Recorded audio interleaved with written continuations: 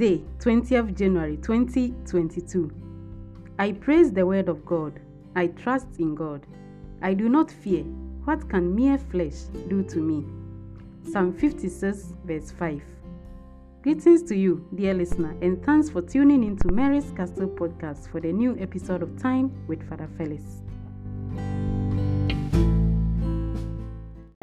The peace of the Lord be with you. Today is the Thursday of the second week in ordinary time. 1 Samuel chapter 18, verse 6 to 9.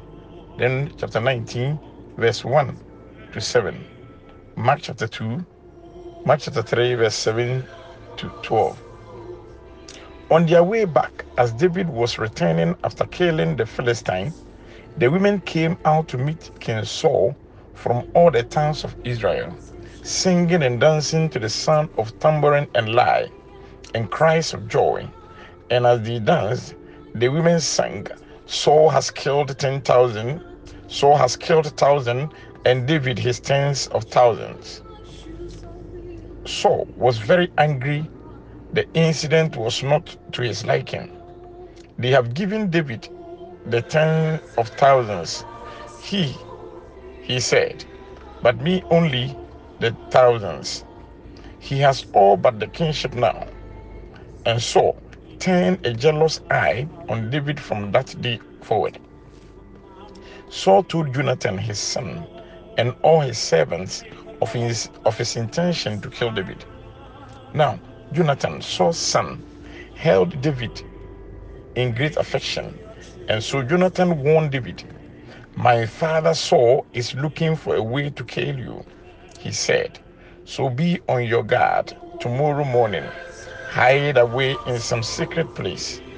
So Jonathan spoke well of David to Saul, his father.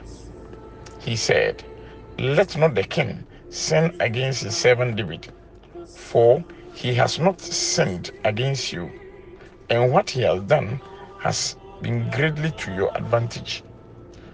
Saul was impressed by Jonathan's words and took an oath, as the Lord lives, I will not kill him. My dear brothers and sisters, Saul was self-centered. He would have preferred the sun to show him in the most favorable light, brooding jealousy on the praise given to David. Saul's behavior shows how the enemy progresses when someone surrenders to him. Saul had turned from God and allowed the demon to gain control of his heart. Now, he was actively opposing God's purposes and had lost his fear of shedding innocent blood. Jonathan, however, is a wonderful example of an intercessor who maintains relationship with opponents so as to be able to break down the wall that divides them. The Gospel. Jesus withdrew with his disciples to the lakeside, and great crowds from Galilee followed him. And he asked his disciples to have a boat ready for him because of the crowds, to keep him from being crushed. For he had cured so many that all who were afflicted in any way were crowding forward to touch him. And the unclean spirits, whenever they saw him, would fall down before him and shout, you are the Son of God. And he warned them strongly not to make him known. My dear brothers and sisters, unclean spirits were in the habit of falling down before him, indicating that his power was far greater than theirs.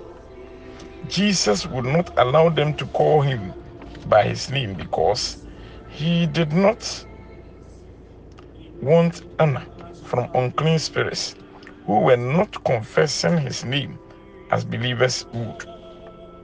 Even while lying prostrate at Jesus' feet, these unclean spirits refused to submit and were filled and were still attempting to gain mastery of him.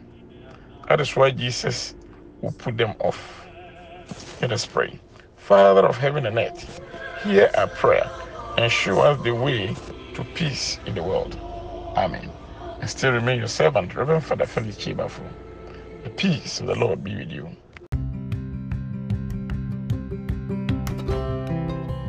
Amen. And the peace of the Lord be with your spirit too, Father. We are very grateful to you for the word you have given us today. And we say God bless you, Father Felix. Alleluia, alleluia. But now, made manifest through the appearance of our Savior, Jesus Christ, who destroyed death and brought life and immortality to light through the gospel. 2 Timothy chapter 1, verse 10. With this, we bring an end to the episode of today, 20th January 2022. And until we bring you the next episode, may Christ appear to you through the gospel in all that you do. I still remain your apostolic sister, Mary Auntie. Thank you and God bless you for listening.